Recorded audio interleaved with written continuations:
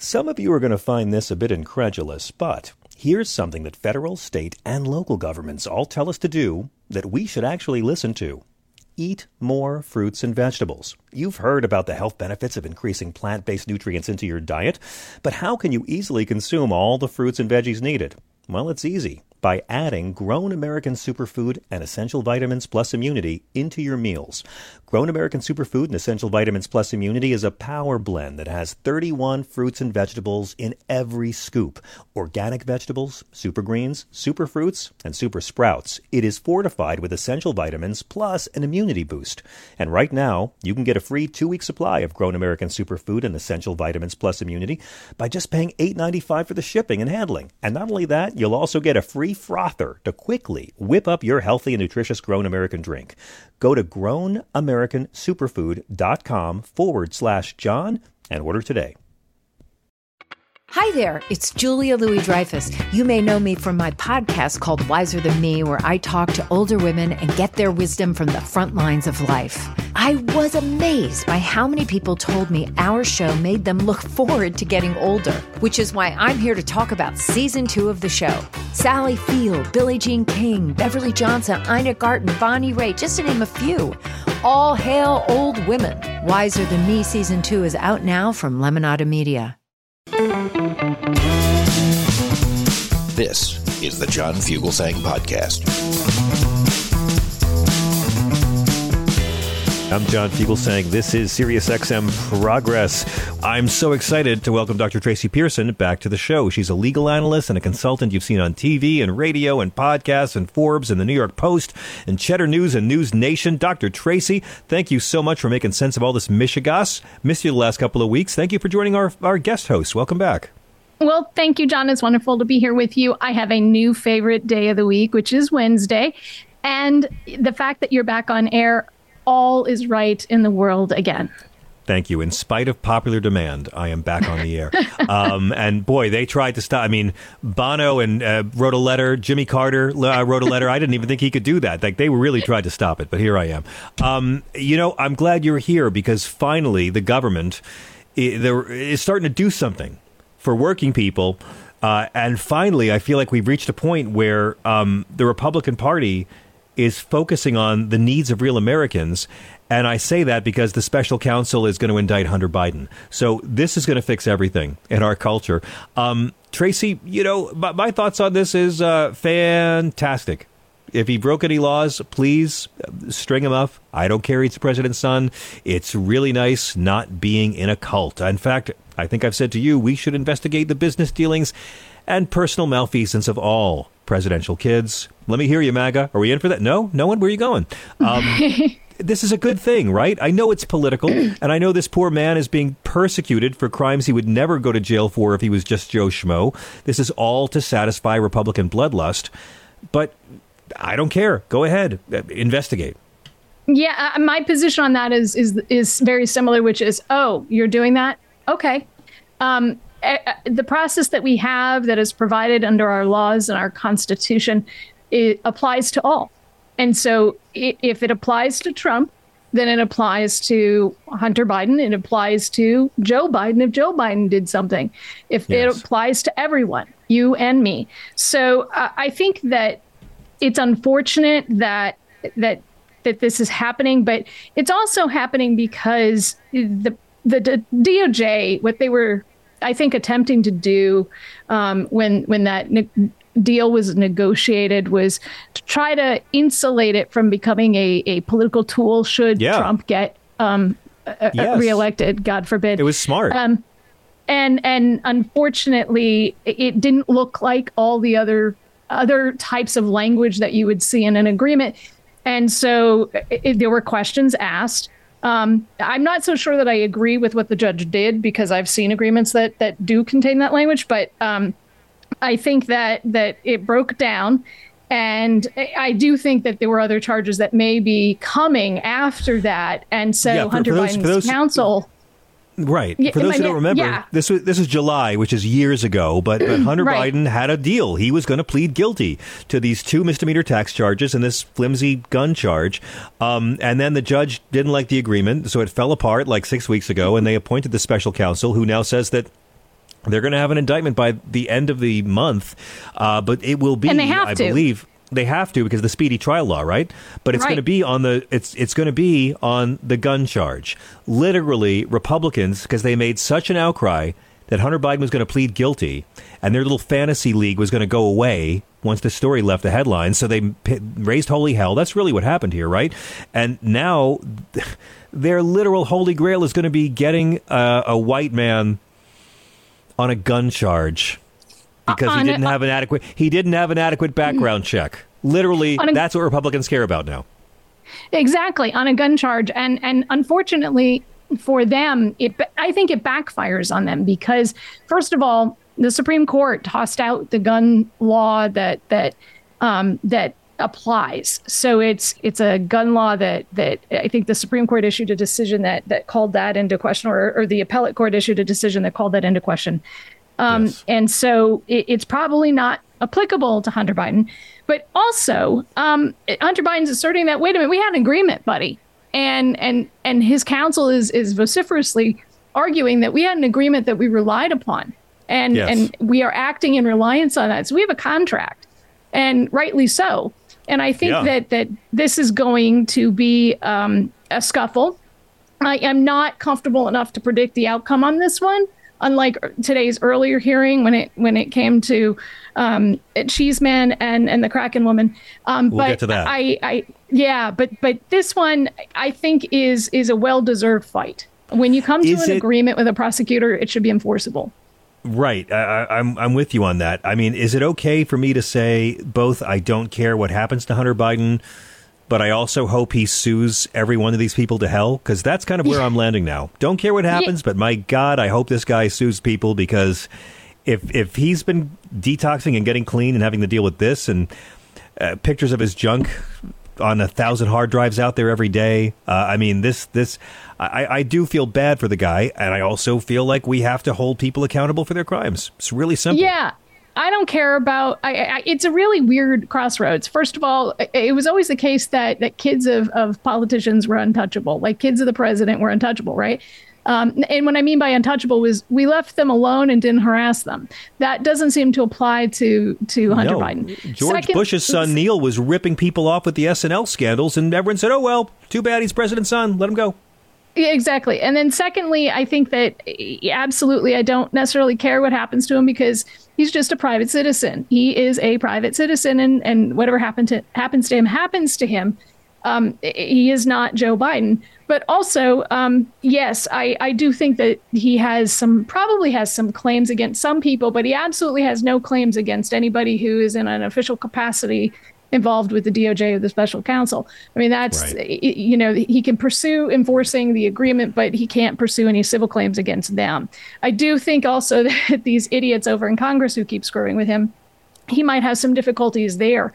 But Can you imagine just how horrible that is, that you have been, that your life has been invaded in that way, that your personal information and your personal photographs and all of those things get distributed, and it's just so absolutely disgusting. Yeah, because again, that's not really, the Donald Trump Stormy Daniels case is related to law breaking. This other stuff is related to Hunter Biden becoming a addict who parties too hard to cope with his pain, and I didn't need to see his dick pic. That's what I'm exactly. saying. But, nobody needs Tracy, that. are these misdemeanor charges that the special counsel is going for? Because it really looks like the Department of Justice is going to extraordinary lengths to go after someone they normally wouldn't go after just to appease right-wing people angry they're going after the real crimes of who. Typically, when you're seeking an indictment, you're seeking a felony charge. You're not seeking a misdemeanor charge. The grand jury can push back and say, no, this is a misdemeanor and this isn't a felony. And so you then what gets filed is an information as opposed to an indictment. But when a prosecutor can individually bring in information, but usually a grand jury means an indictment. So an offense that has a sentence that is a year or more. Okay, I do want to talk about the judge in Georgia today, because we had our first ever televised bits of a Donald Trump trial. But can we go to the phones for a minute and talk to some riffraff? Absolutely. Go for it. Darren is on the line from California. Darren, thanks for waiting on hold. You're on Sirius XM with Dr. Tracy Pearson. How you doing? Hey, Darren. Hey, guys. Hi. Hey. Hi. I enjoy listening to you on Wednesdays. That's great that you do that. Thank you very much. I learned a lot from that. And, John, I have a birthday a couple of weeks before you. We're basically the same age, and I'm so excited to meet you and thank you. Talk to you on the phone. And when's your birthday? What day? About 3 years ago, August 21st. Thank you. Oh, right on. Okay, another Virgo. Great. Yeah. So happy birthday. And I just got back from Burning Man. Doesn't really have anything to do with any of the law stuff that Tracy talks about, but but we were talking about natural disasters. Katyal, though? Did you see Neil Katyal in his little propeller hat? That's all I want to know. Say it again. Neil Katyal was there with his propeller hat, the lawyer who's on MSNBC. Oh, I did not see him. That's funny. Our friend Natalia Reagan was there, and I was texting with her as she was trapped out there. Please, Darren, tell us what your experience was. For those of us who, for me, I've never gotten to go to Burning Man, so just being trapped in raw sewage sounds great. But what was your experience like? You can do that on an airplane, Sean.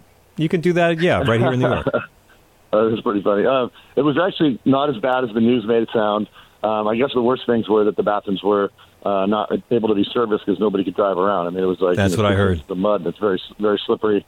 So basically, you just go in there to sit down and number 2 only, and use a pee bottle in your tent or whatever. It wasn't that big a deal. And once they were able to service them, everything was great. And what about the actual weather? Was the actual weather a hellacious event? I know we haven't learned yet how that one fellow died, but was it just a matter of you were just trapped in your tents and people just chilled out, or was there partying and celebrating? Oh no, we celebrated. We do what we call running of the bulls every year, and we basically run from what they call center camp up the 6 o'clock promenade to the Man, and we have these inflatable 7-foot long, 7-foot tall bull costumes. We have about 8 of us that run from there to the Man and chase people around and stuff. And we couldn't do that this year because it was too muddy, and so we walked around our block because we only walk around, and everybody just started cheering and becoming happy, and we persevered and made it through and had a great time. So wanted to say hi to all the burners out there, and we did it, and it was hot at the beginning of the week and a little bit dusty, and then it rained, and then the rest of the week it was great and clear and not dusty at all, and we just drove. I literally just got home about 20, 30 minutes ago. Right on. I'm glad you're okay. I'm glad. That's great. Yeah, Natalia told me kind of the same thing, that it was uncomfortable for some, but people still had a lot of fun. We had a great time. Yeah, we had a lot of fun. All our camps, all our neighbors got together. We helped each other out, cooked for each other, that sort of thing, and it was an awesome time. It was a great time, and that's and like Grover, what that place is all about. Grover Norquist wasn't there to gross everyone out and ruin it, was he? Like you were marked safe from Grover Norquist at Burning Man. I believe so. Yes. Right on. Well, thank you, man. I'm glad you're okay. Well, thanks, guys. Thank you. Call back anytime. It's great to hear from you. And I just want to say, Tracy, I really hope that the folks that were stranded at Burning Man had something on hand to improve their moods. I hope they had some mood-altering thing that they could do to make it more bearable. I have no idea what you're talking about. I think they probably did. I mean, I felt bad for the folks, but at the same time, I'm an indoor girl, so I just can't even fathom the idea of going there in the first place. But, hey, I was absolutely concerned, and I didn't know that Natalia was there. I mean, I would have been even more concerned knowing that.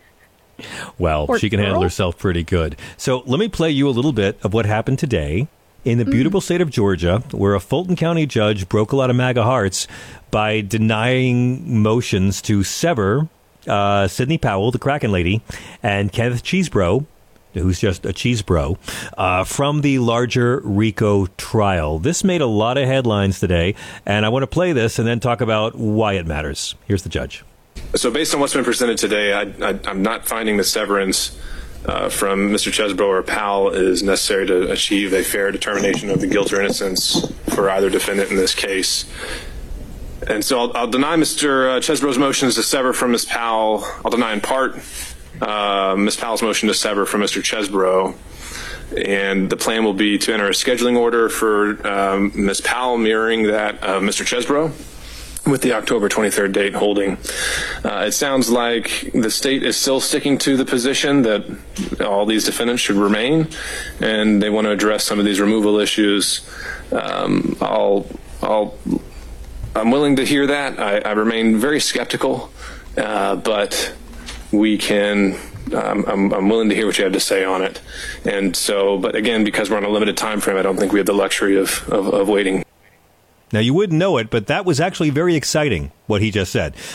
Because, Tracy, it seems like these people were fine conspiring together on one team, but now they really are worried about being in a trial with Trump, and they're really worried about being on trial with each other. Why did they want to sever their case from each other, besides the fact that they both know the other one's guilty? Absolutely. I got my start in TV doing live trial commentary. So to me, it was a lot of fun to watch this today and to live tweet it. But the importance of severance for them, I have some theories on this, which is that, well, first of all, they wanted to sever from each other and because Powell sought her speedy trial rights. She fought to assert those, and meaning that she wanted her trial sooner. Chesebro wants to separate from Powell because they're all sort of claiming that they were only, if they were responsible, they were only responsible for their part, and therefore they shouldn't be included with everyone else because of the taint of all of this would have on them.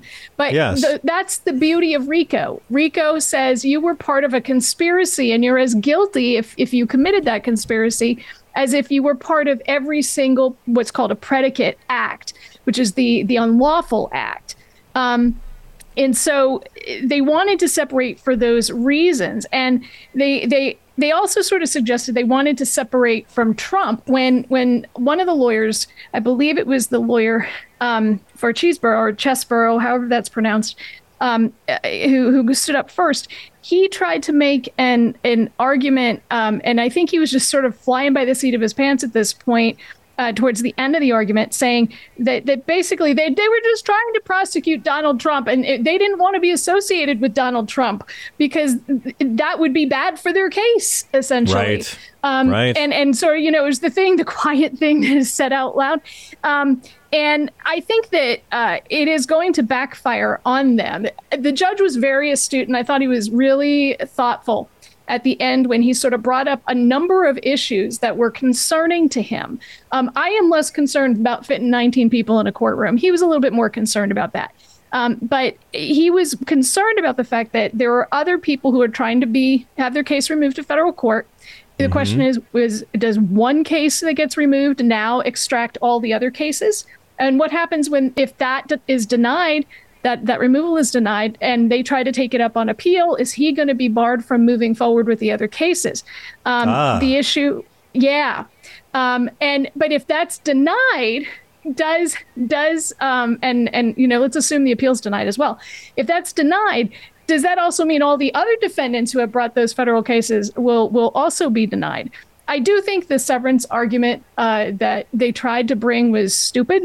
I think that there were a couple times I tweeted about how that the defense absolutely screwed up. At one point, that one of the defense lawyers was asked, are you just talking about redacting the indictment? Or are you talking about that there's a problem with the admissibility of certain evidence against one client over the other defendant? And the guy said, well, I think we're talking about redaction of the indictment. And I said, oh, you lost. You absolutely freaking lost there, because the issue here is, does certain evidence that said, is that prejudicial or, presented, is that prejudicial against your client when it shouldn't be? And so he gave the wrong freaking answer. And the other guy got up and he tried to clean it up, but it was too late at that point. And the fact is that the law on this case is really straightforward. What really bothered me today was hearing all of the legal analysts that were on TV talking about how Fani Willis's strategy to bring 150 plus witnesses over a 4-month period, how that was ridiculous and over litigating the case. And I thought, well, how dare you? First of all, how dare you question a black woman who's incredibly effective at her job? She got a conviction against multiple teachers, like 11 teachers or 12 teachers in a RICO case who had conspired to commit, a cheating scandal. But how dare you? Because these folks are federal prosecutors. They don't work in Georgia. They aren't Georgia state prosecutors. They don't know this sandbox. And it's just blatantly microaggressions. in my opinion. Let me ask you, though, why... This is very bad news. The main thing is what we saw today was very bad news and a very dangerous precedent for all the co-defendants in this case. Fani Willis wants to have all 19 of them there, sitting alongside Donald Trump. She doesn't want to have 19 trials. She wants one trial with all of them in the room at the same time. And obviously, you can see why a lot of them, led by Meadows, are trying to sever themselves from the rest of the pack, because you have a substantially greater chance of being found guilty if you're sitting there next to Trump and Rudy and Sidney and Jenna and all these grifters. That's a possibility.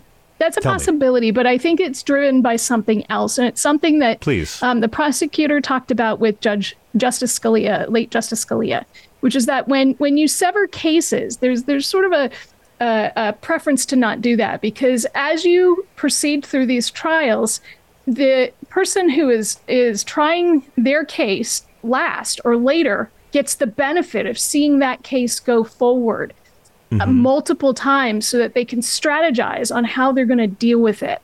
So they get a preview, and you're going to get what? How many people? 17 previews or 18 previews? You don't want that to happen. So I think it is less, though not completely not. It's less likely that it's about Trump being at the table, and it's more likely about Trump wanting to be last, because that's why he's saying that he doesn't have enough time and wanting to be last. So they'll get, all of these, I don't want to call them bites at the apple, but what they are is opportunities to watch the play so they can learn the lines. And this is going to be televised. I mean, Fani Willis is going to lay out how the conspiracy worked with most of these people in the courtroom on camera. Yes, that is my understanding, is it's going to be televised, and having done a lot of these trials and having done commentary on them, it is a fascinating process to watch. Simultaneously, it can be mind-numbing for people, because to me it's fascinating given the way it works. But to the average person, it is not Law and Order.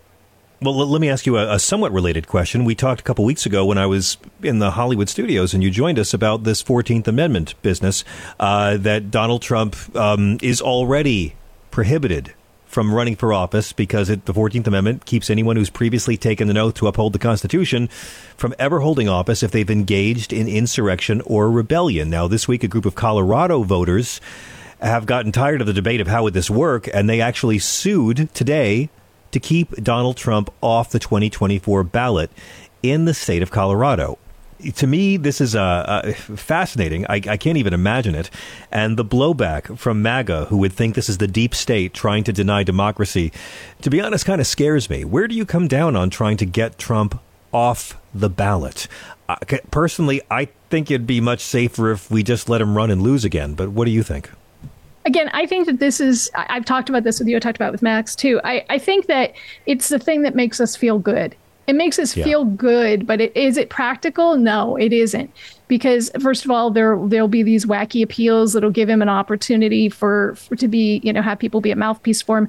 I think that it is, there's a question about standing, there's a question about the constitutionality of it.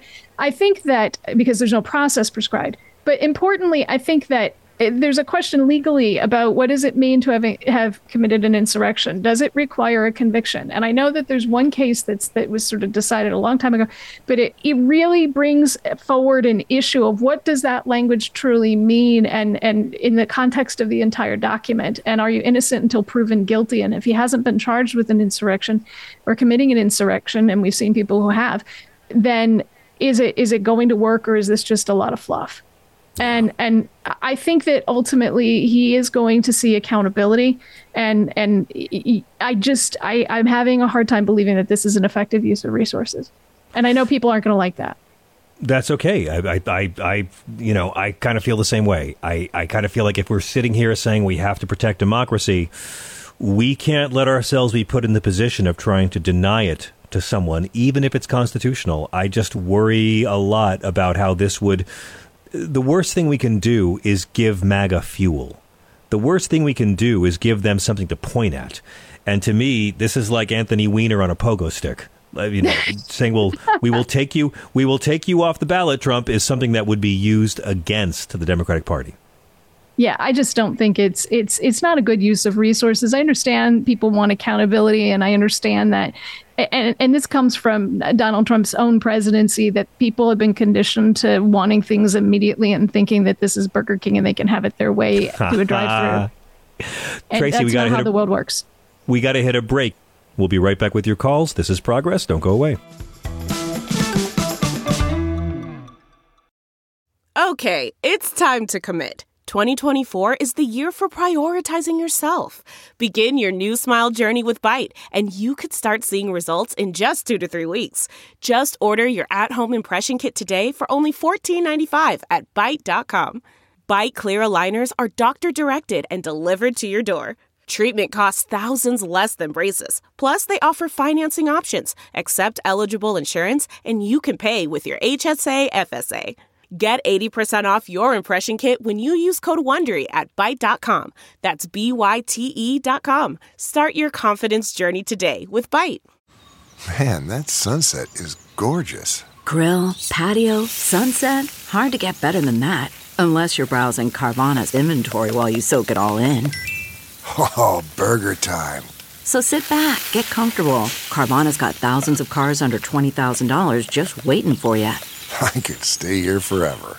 Carvana, where car buying meets comfort, meets convenience. Download the app or visit Carvana.com today. Hey everybody, it's Michael Steele, host of the Michael Steele Podcast. Each week, I discuss key political and cultural issues joined by America's leading activists, experts, and academics for conversations that transcend political boundaries. And that's the point. I want you to join me as we work through real solutions, have honest conversations, just keeping it real and having a little fun on the side. So listen to the Michael Steele Podcast on Spotify, Apple Podcasts, Spreaker, or wherever you get your podcasts on, because you know I love it when you do.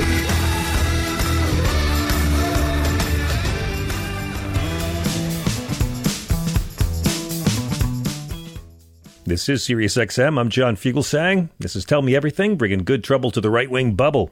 John Nichols is with us. John's the national affairs correspondent for The Nation. He's a contributing writer for the excellent magazine The Progressive and In These Times, and he is the associate editor of Madison, Wisconsin's Capital Times. John's written a lot of great books, including his most recent Coronavirus Criminals and Pandemic Profiteers. We're always thrilled to get one of the smartest and most compassionate men with guts in the game. Mr. Nichols, welcome back.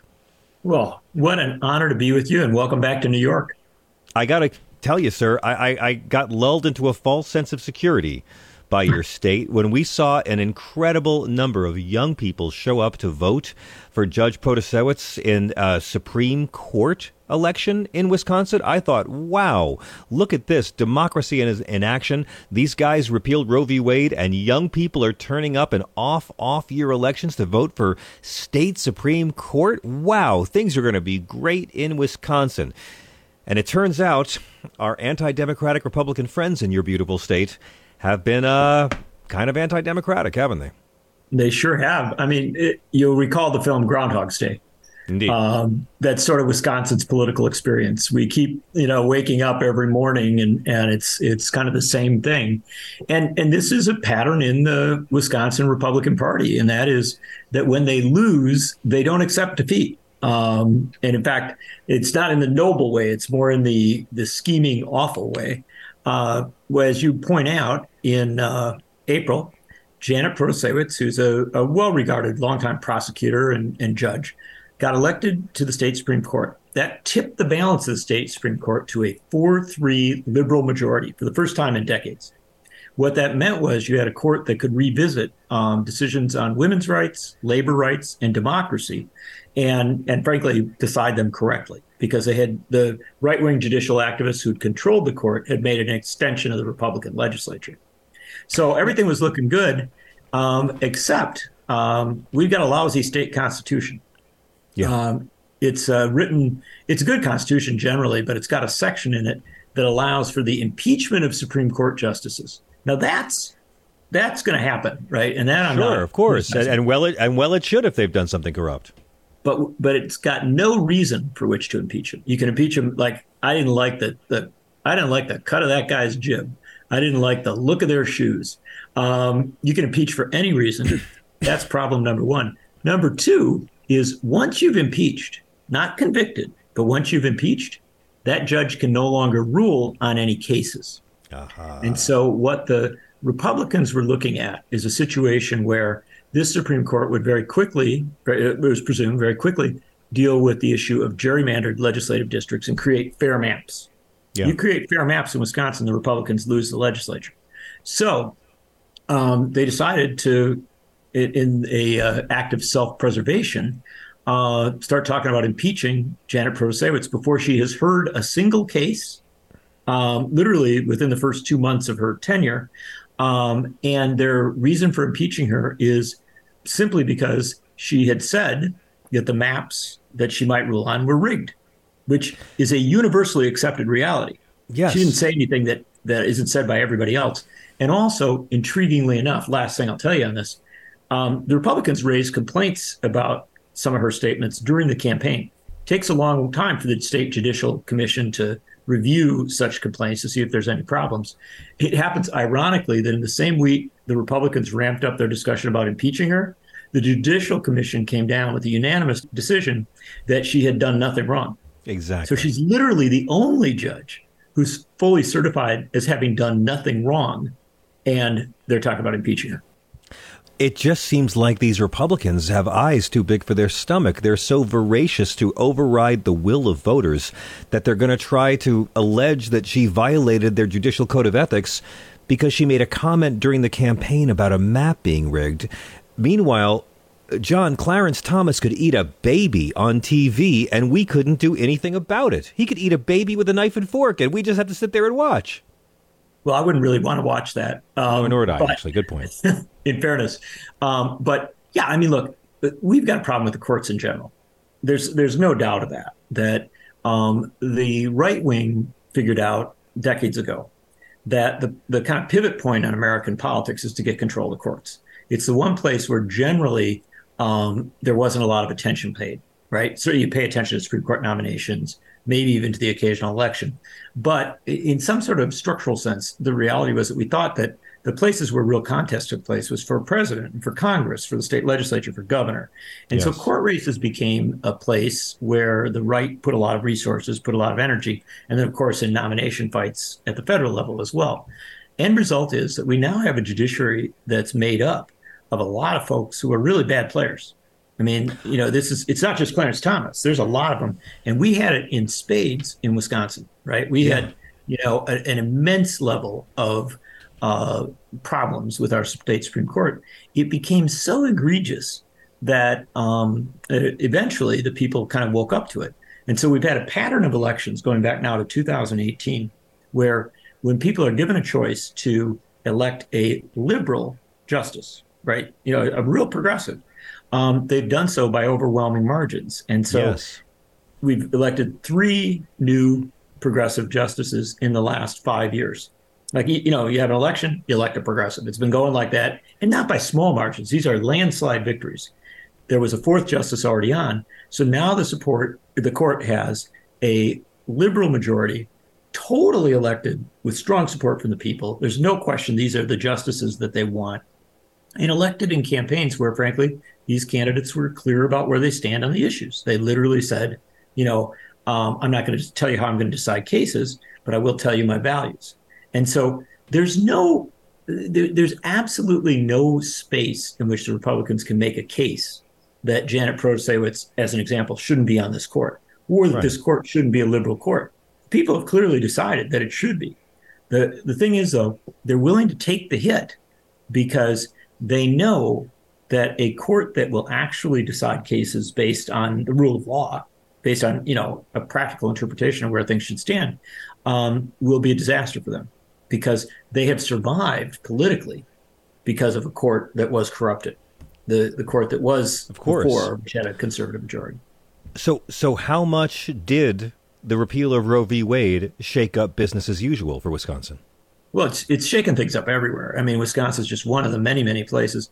But Wisconsin's a unique player in this regards because it's got one of the oldest of the, I don't know what the proper word is, vampire laws, the living dead zombie laws.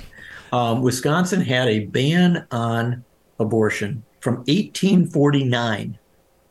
So that's before the Civil War, before, women had the right to vote, before anyone alive was around. They banned abortion in 1849. And then if you look at the law from 1849, it isn't even really a clear abortion ban. It's talking about something else altogether. And so it's problematic in all sorts of ways. This is clearly something that needs to be visited by the court, right? And so when people went to the polls in April of this year, the first election in Wisconsin after the Dobbs decision that threw out Roe v. Wade, they were absolutely clear on what they were voting on. The question was, do you want a Supreme Court that can, look at this 1849 law and decide whether it should stay on the books or whether it's problematic and ought to be tossed? Or do you want a Supreme Court that's going to keep it, right? And they chose to elect, the final justice, the tipping justice, people who have said, look, we want to revisit this law. We want to look at it and ask why it's on the books and look at it with a real question about whether it's legitimate. And the vote was overwhelming. And I'll tell you, here's the interesting thing. In Wisconsin, Supreme Court elections have been pretty intense for a while. These battles are not new. Right. But what we saw in April of this year was a massive turnout from young people. I mean, they literally had lines going out the door, campuses around the state. Yep. And I think, honestly, John, this is one of the things that the Republicans are terrified by, because I think they're terrified that there really has been a shift, that we now have a mobilized voting bloc that in this very close battleground state of Wisconsin tips the balance toward the Democrats.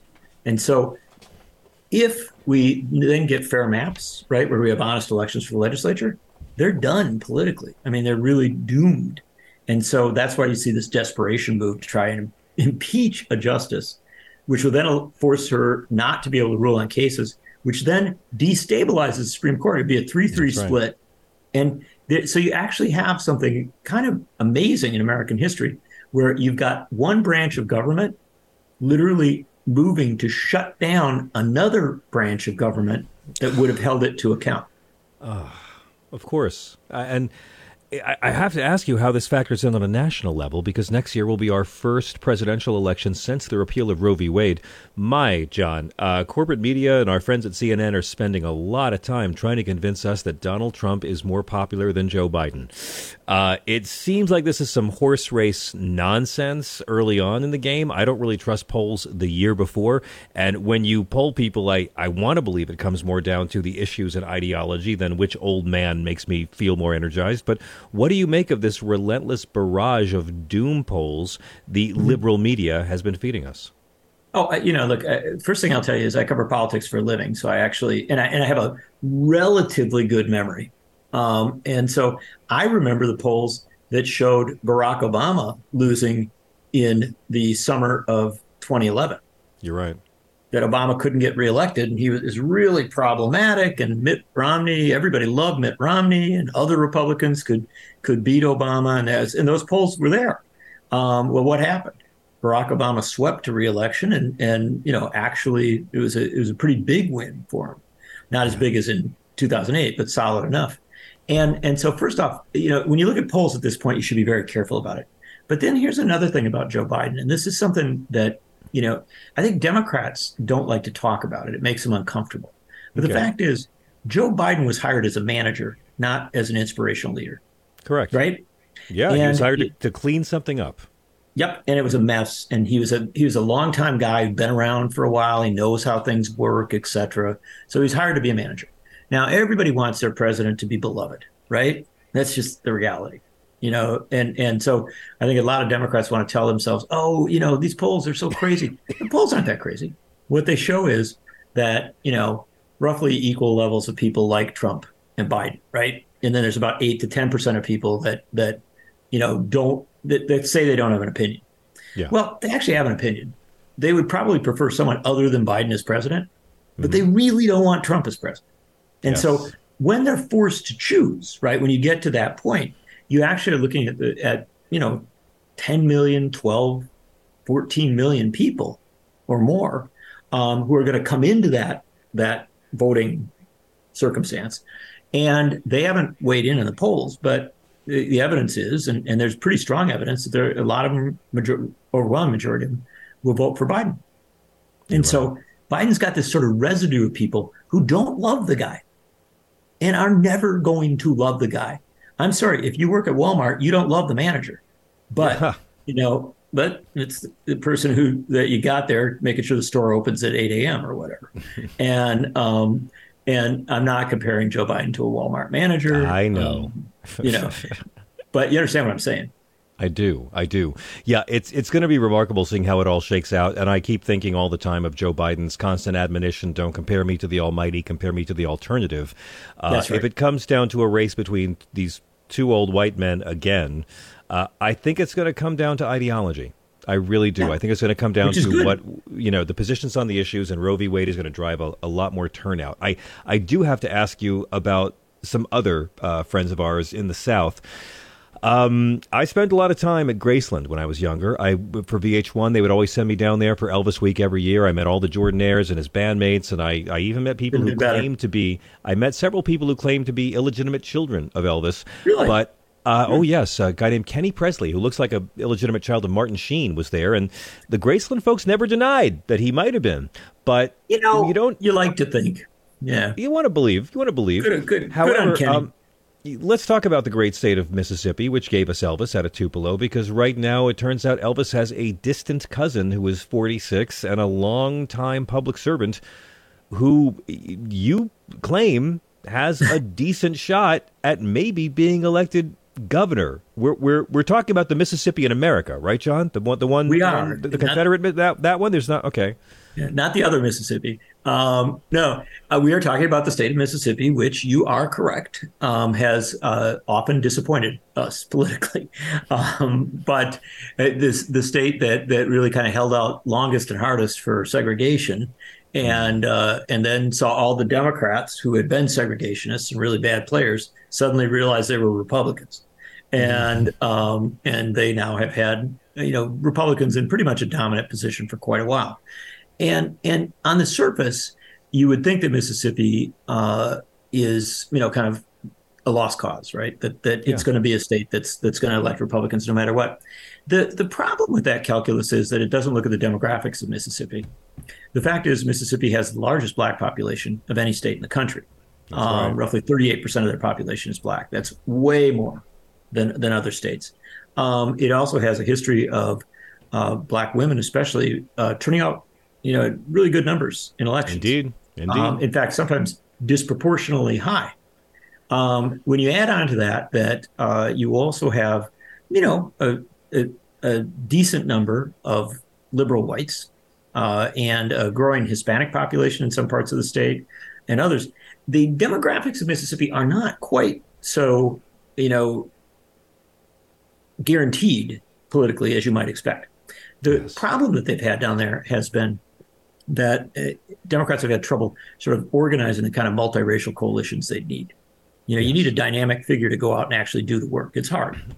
And Brandon Presley, Elvis's second cousin, you say distant, but I'm telling you, in my family, a second cousin, especially if he's a rock star, that's actually close. You're right. That's true. I've had second cousins in my family who've married second cousins, so it's not that far. Well, I'm not. Right. I don't want to go that direction. But what I do want to tell you, but I'm related to it. But Brandon Presley is he's quite a remarkable guy. He's not Elvis, and he wouldn't claim to be, but he is somebody who is a great public speaker, tells a good story, has a sense of humor, and is actually kind of fun to listen to. Right, he draws a crowd, and he's also a fighter. He's very effective on the stump. Interesting guy because he comes from a tiny little town in North Mississippi. He got elected mayor of that town at I think 23, and it was a really kind of beaten down town that had some hard knocks along the way. He got elected mayor not because his name was Presley, but because he was really of the place. He grew up, very working class, even poor. He says that when he was a kid, they had holes in their floor and they could see the dirt underneath the house. And that's something that in some parts of the South that resonates. You could tell, that story. Yeah. And he's gone out and spent the better part of a year. Oh, by the way, he is a state public service commissioner. He's been elected, to office 3 times and winning in the most conservative part of the state as a populist Democrat, the guy who takes on corporations. And but he spent the better part of a year going to every county in the state, and especially going to counties in the black regions of the state. And he's very frank. He'll get up in places where no politician of either party's come for a long time, or very few. And there's one event, I think it was up in it was Northwest Mississippi, and he was in a church, and one got up and said, why should we vote for you? We haven't been treated very well along the way here. There's an all black audience. And as a white guy, he says, well, look, I can't change the fact that I'm white, but I can tell you that I grew up in a town that was a multiracial town, with some really tough breaks along the way. I have, I think, proven myself as a public service commissioner, getting elected 3 times as a Democrat, not abandoning the Democrats, sticking with it. And then he started going into the issues, and he does that. He's just good at making the connection with people because he's frank. He doesn't play games. And he did a fascinating thing. I'll give you one other example. The big fight in Mississippi, there's a lot of fights in Mississippi, but one of the big ones is over expansion of Medicaid. Right. And Mississippi is one of those states that hasn't expanded. It's a state with incredibly high level of uninsured people or underinsured people, rural hospitals closing all over the place. Oh, yes. So Tate Reeves, the governor of the state, did his state of the state. And Reeves has said, expanding Medicaid's a horrible idea. It's going to do all kinds of harm and blah, blah, blah. And Brandon Presley did the response to that from a hospital that's threatened with closing in a predominantly black county. And, just saying, this is a real moral issue. There's a question whether people are going to have health care and whether their hospitals are going to close and things like that. And the evidence is that he's begun to resonate.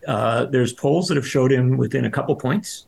Inside Politics, which is one group that does measures of races and rates them, just this week moved the race up from, looking solidly Republican to one where, it's not, an even race, but they're saying it's leaning rather than all the way there. So you're seeing that pattern of stuff. I see it in politics where somebody who's running a very uphill race is starting to move enough ground that possibility exists. And then this becomes a great question. Will Democrats at the national level recognize that they got the chance to possibly win a governorship in a very unexpected place? It's amazing the way you phrase it now. The way you you point out in the piece that Politico says that in Mississippi, the Democratic Party is basically black and the Republican Party is basically white. But if this guy Presley can get the 38% of the state's African-American population and then get some white people over, and it seems like the many scandals of Governor Tate Reeves and the quite overt racism of Governor Tate Reeves. Let's not forget that I don't know why it's not a national scandal that they've taken law enforcement away from the town of Jackson. But it does seem like Tate Reeves might be the right guy to let a Democrat. Doug Jones got to be a senator in Alabama because he ran against a pedophile. Well, and Tate Reeves is, a different kind of crook, but or alleged to be. But Mississippi's they got a heck of a scandal down there. Their state welfare department somehow, according to an auditor, mishandled $94 million. Right now, a welfare department, a social services department in a state like Mississippi, that money ought to be going to poor and working class people, a lot of whom would be black folks and poor white folks out in rural Mississippi. Instead, somehow they figured out a way to move $94 million. These are Republicans who are in charge of a lot of stuff here. Move $94 million over to people like Brett Favre, the former Green Bay Packers quarterback. Of course. Yeah. And Governor Reeves's, I think and I hope, I don't want to get anything wrong. I want to be fair to these people, but I believe it was Governor Reeves's personal trainer ended up with a whole bunch of money. And so a lot of wealthy or pretty prosperous folks in Mississippi seem to somehow be getting the welfare money. And somehow Brandon Presley's been talking about that in ways that the two does seem to resonate, because it's not a hard scandal to figure out. When the rich guys are getting the welfare money, that doesn't sound right. Well, I mean, we've only got like a minute or two left, but I do want to ask you briefly to tell us about Alabama, because I really would not have thought that Alabama would be ground zero for every kind of civil rights struggle. But it seems like the Supreme Court has found their threshold of racism that they'll put their foot down about. They have tried to legislate their black population out of representation, and they finally have hit a brick wall. They have hit a brick wall with the U.S. Supreme Court, the very conservative U.S. Supreme Court. And this is a big deal. Look, if Joe Biden gets reelected next year, and we've suggested in our earlier conversation that there's a pretty good chance that that happens, right?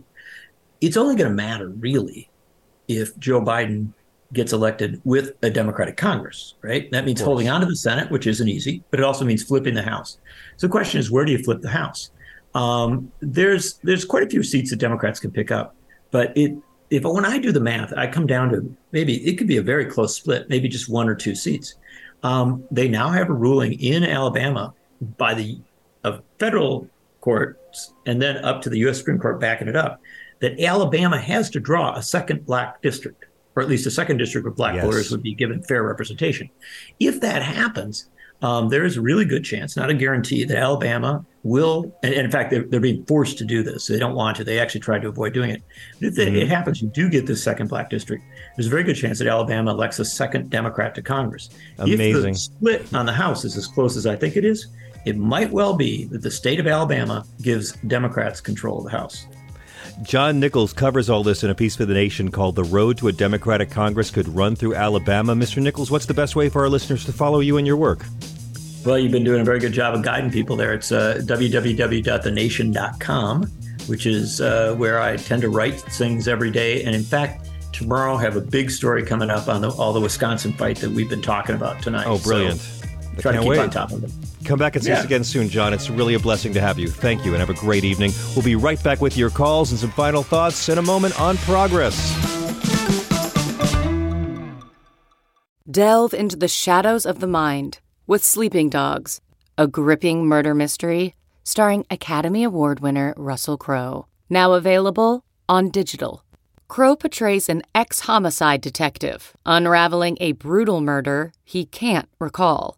Uncovering secrets from his past, he learns a chilling truth. It's best to let sleeping dogs lie. Visit sleepingdogsmovie.com/Wondery to watch Sleeping Dogs, now on digital. That's sleepingdogsmovie.com/Wondery.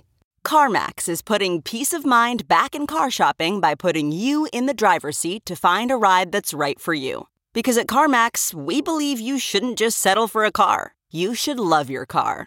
That's why every car we sell is CarMax certified quality, so you can be sure with upfront pricing that's the same for every customer. So don't settle. Find love at first drive and start shopping now at CarMax.com.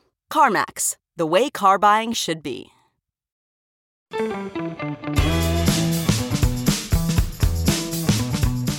Welcome back. So, to an outsider, our next guest, the great Patty Lynn, seemed to have the dream TV writing career. She began as an assistant on Late Night with Letterman, then moved on to Hollywood and worked on Freaks and Geeks before anyone knew how special that show was. That led to 3 of the most popular shows of the 21st century, Friends, Desperate Housewives, and Breaking Bad. And along the way, Ms. Lynn faced head-on the challenges and the injustices and the cruelties and the fevered egos of the television industry, while usually being the only woman and or the only non-white person in the writers' rooms. Her 10-year odyssey with being a creative artist for a dysfunctional industry has now been written up in her wonderful, hilarious, heartbreaking, brilliant memoir, End Credits, How I Broke Up with Hollywood.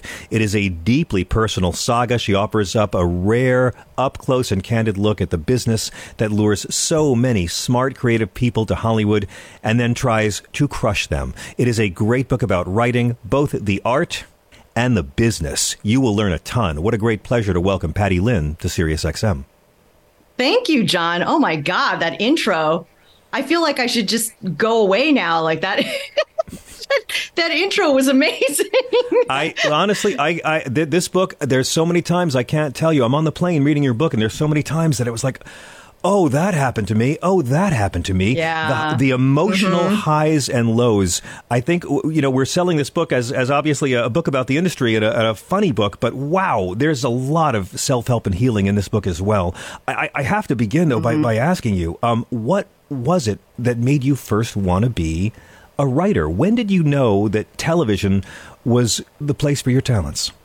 Well, I fell in love with television before I even wanted to be a writer. I grew up in the Midwest. I was the daughter of Taiwanese immigrants, and my parents both worked full time. So my brother and I just watched TV all day long. We were latchkey kids that just sat in front of the TV. And I just that's what I was steeped in. Like that, the whole pop culture thing was just my whole world. And then when I was in third grade, my school launched a creative writing program, and we would just write stories for an hour every day. And that's where I really fell in love with writing. And that was just a lifelong passion after that.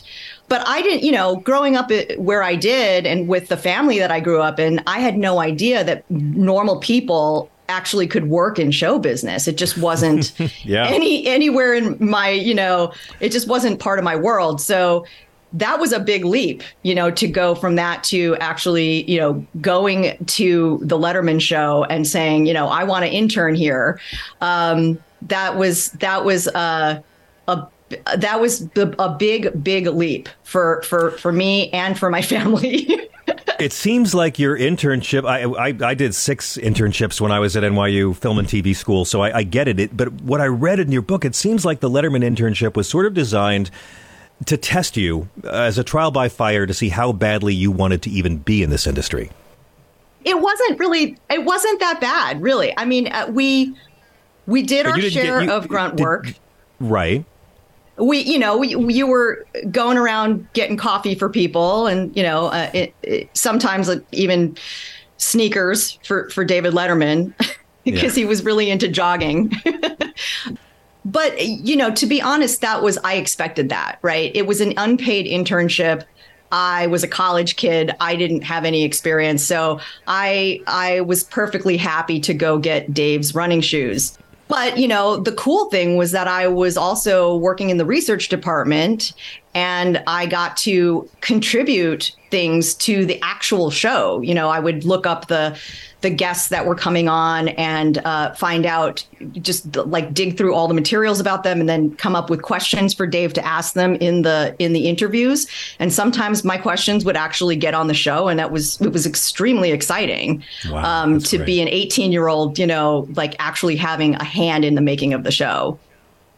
And after 4 years there, you made the choice to go out to L.A. From a lot of the bios, people would think that Freaks and Geeks was your first TV writing gig. I was really amused to find out your first professional writing gig was Martial Law with Sammo Hung, right? And Arsenio. Yeah. Did you ever see it? I tried to. I tried watching a few times, and I appreciated that they were trying to do a martial arts comedy hybrid so soon after Rush Hour, right. But it seems like that was your first experience of how it can be a lot of bait and switch for artists coming into TV.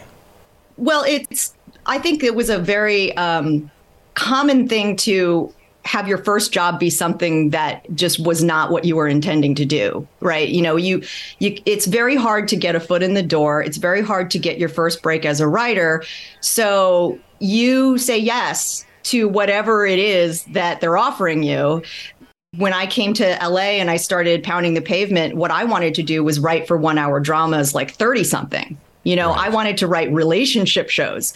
And so I had no intention of writing a cop show or an action show or a show about martial arts. I really had it wasn't a great fit for me, but it was what was offered. And so yeah, I did it, but it was a very strange mix of elements. And I don't think anybody really got what that show was supposed to be. And it's amazing to me that people still watch it. Like maybe not here in the States, but I do think that it still plays somewhere in the world, because occasionally like I'll get a residual check for, 10 cents. Mm-hmm. I think people just dig martial arts, you know? Yeah, or Arsenio Hall, who knows? But yeah. After that, you say in the book, though, that you began to wonder that, maybe the reason you were hired wasn't because had nothing to do with how inexperienced you were. That was the first time you began to wonder how much your ethnicity was playing a role in putting you in a writer's room. Mm-hmm. Yeah, I mean, back then, this was like the late 90s. People weren't really talking about diversity at that time. It wasn't something that the studios or the networks really cared much about. But here was a show that had a couple of Asian leads, Sammo Hung, Kelly Hu, and the show was about martial arts. And I think that there must have been some sort of like feeling of we need to have at least one Asian writer on the staff just for the optics, even though I honestly that we didn't. I didn't contribute any sort of cultural elements to the show because really it was just about Sammo kicking ass. I mean, right. There wasn't a lot of depth or character development. You didn't see a whole lot of stories about Sammo's family life or anything like that. So I can't say that I was the Asian voice of the show, but maybe it made them feel better that they had one Asian person on the staff. Well, I mean, I love how that leads to Freaks and Geeks. And I was curious, was there a time that you became aware that Freaks and Geeks was going to be a very special, if not necessarily long-lived, but a very special show? Did you know it from the pilot, or was it in the production that you figured out you were part of something really neat? Oh, it was absolutely from the pilot. I mean, the first time I saw the pilot, it wasn't even fully completed. It was just sort of a rough cut. But it had enough of the elements that I was just amazed by how good the show was. The acting was fantastic. The casting was really interesting. I mean, it was very rare to see actors who were actually like teenage shows where the actors were actually the age that they were playing, because so often it's 25-year-old, 30-year-olds playing 15-year-olds. So these kids were really kids. So that was exciting. They weren't attractive in sort of the conventional TV way of being attractive. Some of them were kind of funny looking, and I loved that. I loved the realness of that. And the music was fantastic. The directing was fantastic. Everything about the show, the production design, the costumes was so exciting to me that after I watched that the unfinished pilot, this was like when I was interviewing to get the job. I immediately called my agent afterwards and I said, "You got to get me on this show, please," because I had never wanted to be a part of something so much. And he knew that I was serious because I never begged him. Usually it was like, "Oh, really? You want me to work on this thing?"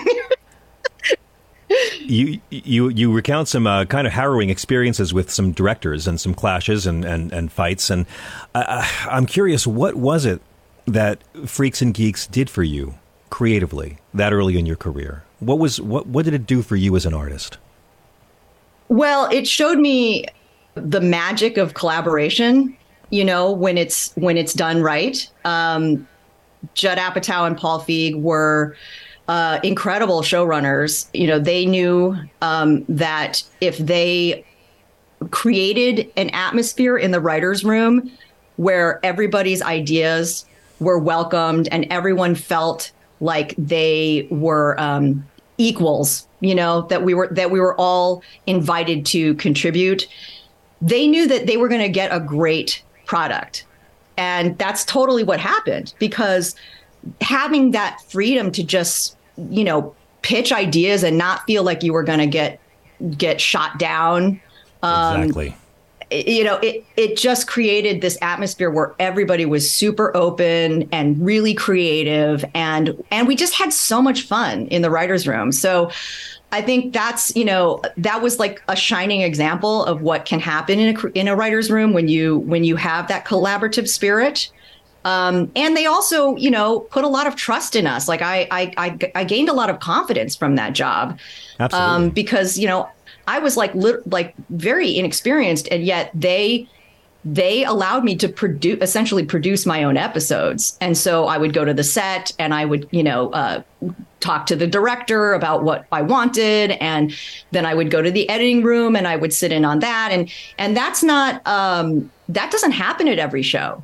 A lot of times the writers are just kept very separate from all of those processes. And then you're kind of just in this, the writer's room just becomes this cave where you exist for hours on end, and you never see any of the other branches of the show. But that show was just an education all around.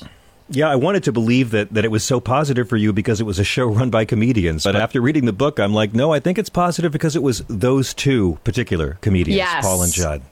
Absolutely. They were so special. And I don't say that about all comedians for sure, but like they were just fantastic people and pros.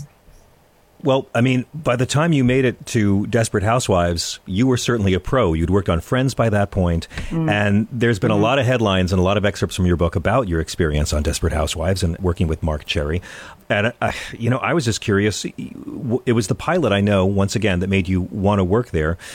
Was there a moment or a time when you began to realize that the experience at Desperate Housewives was not going to be what you'd hoped for it to be?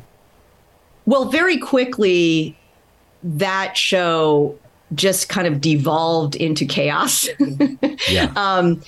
And, that was an example of a show where pretty much nobody got to write their own scripts, because just from the very beginning, there was this panic, to get these scripts out quickly. And so everything was written by committee. And, it's, I don't know if you've heard that. I'm sure you've heard this before. The term for that is called a gangbang. Yeah. It's disgusting. But yeah, so every script was gangbanged, and you would have separate different writers going off writing disembodied scenes of the script.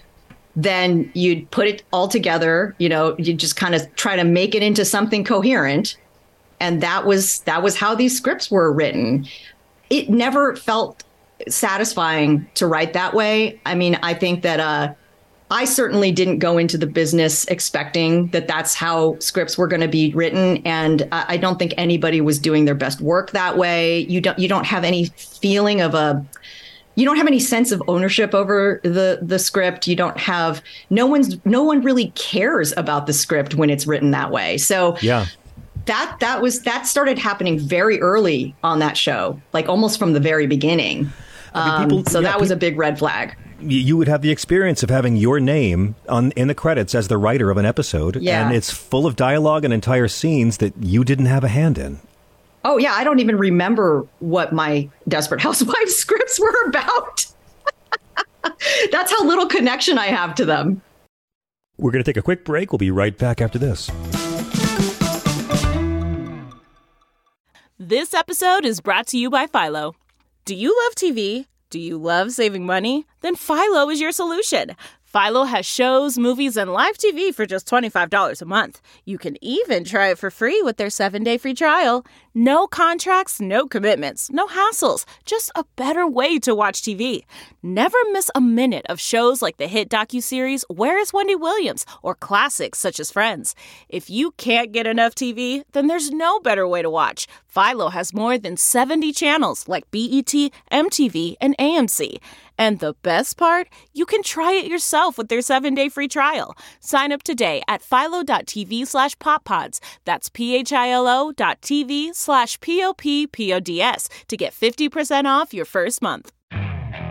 Okay, picture this. It's Friday afternoon when a thought hits you. I can spend another weekend doing the same old whatever, or I can hop into my all-new Hyundai Santa Fe and hit the road. With available H-Track all-wheel drive and 3-row seating, my whole family can head deep into the wild. Conquer the weekend in the all-new Hyundai Santa Fe. Visit HyundaiUSA.com or call 562-314-4603 for more details. Hyundai, there's joy in every journey.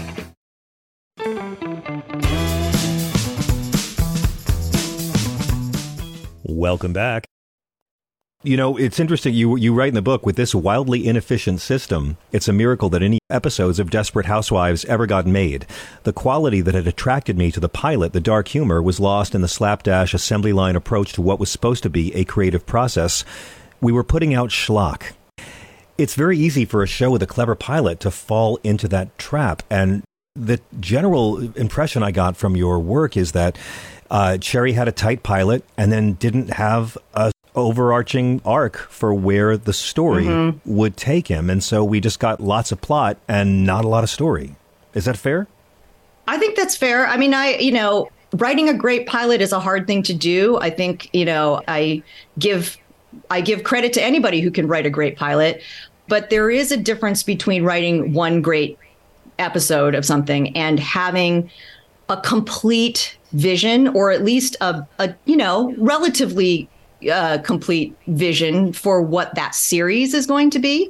And a lot of showrunners don't have that going into it. They are kind of figuring it out along the way. And it can be done that way. I don't think every single showrunner needs to have the whole series or the whole season mapped out. But I just worked on so many shows where there seemed to be this kind of sense of panic of, oh my God, we've got to put all these episodes, we got to make, write all these scripts and get all these episodes made. And we just don't have any idea where we're going. Yeah. So that happens probably more often than you would think.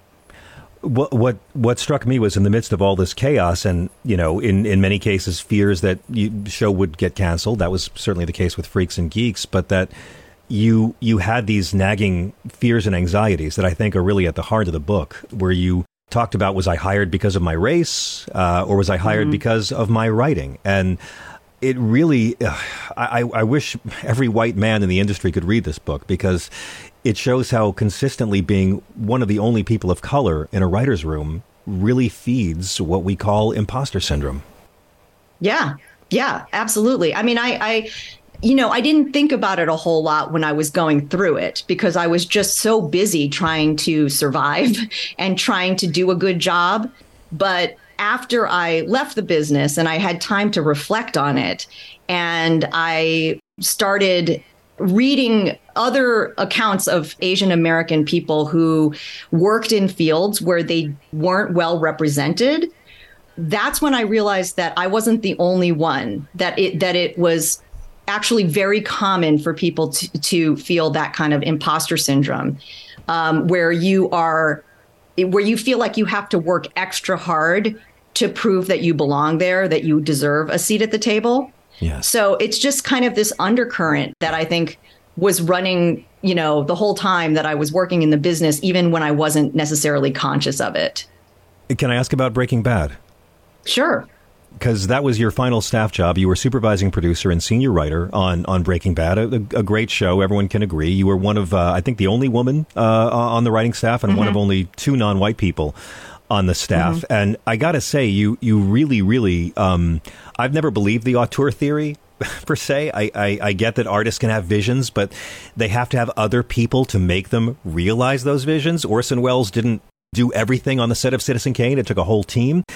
And there's been a lot in the press about your take on the auteur theory as relates to your experience working with Vince Gilligan. And I'm curious, what was the evolution like on the show when you began to realize that it really was going to be one guy doing all the writing, and the writers were there to maybe help him if he asked for it? It seems just so heartbreaking. Yeah, no writer wants to be sidelined in that way. I mean, we all understand that there's a showrunner or creator who has a vision, and it's their vision, right?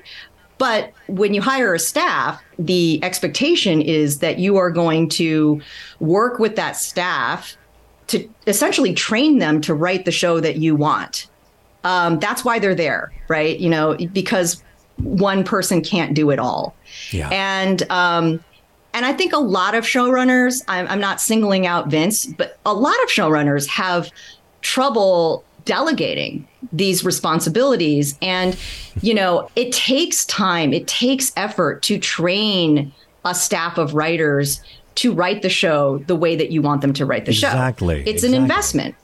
It's an investment. But that investment, if you do put that investment in, it pays off. You know, I mean, I saw that on Freaks and Geeks, where they really invested in the writers and gave all the writers a chance to, you know, learn from their mistakes and rewrite their own material. And everybody felt like they were able to write the show. I mean, Paul and Judd, they would always do a pass. You know, they would always take it and sort of like, you know, polish things up because it was Paul's baby, right? That was his vision. And you know, that is completely valid, but it's, I've just saw so many times in my career, a showrunner that would get completely frazzled because they didn't delegate, you know, where they were just taking on every single responsibility, whether that's the writing, whether that's the directing, you know, there's so many different elements to a TV production that takes many, many, many people. And if you don't trust those people to do their jobs, that you're going to end up killing yourself, you know, because you just can't do it all. It's just beyond a human's capacity to do everything.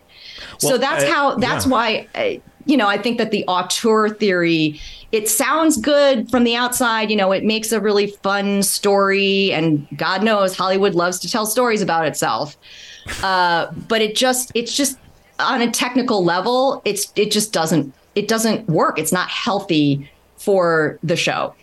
And I got to say, the most striking part of the book really is about the toll all of this took on your physical health and your whole emotional well-being and your whole ability to separate perception from reality. I mean, it seems that there was so much stress, and the expectation is that you have to have that much stress because that's the only way you succeed. What was the process that led you to say you were done with this, that you had given your soul and the job was not meeting the needs that you had? Well, that was a very long road because I, you know, once you kind of get your foot in the door and you start to you know, succeed, it's very hard to walk away from it because you've invested so much time and energy into it.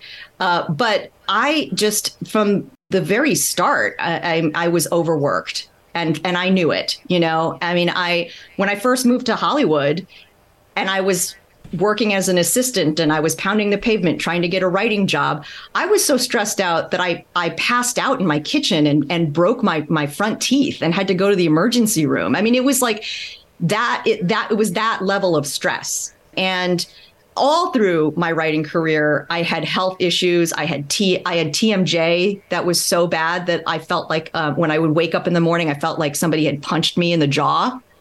I'll be completely honest here because this is in my book. I had hemorrhoids for years. Yeah. It's an occupational hazard for writers. Yeah. You're on your butt all day.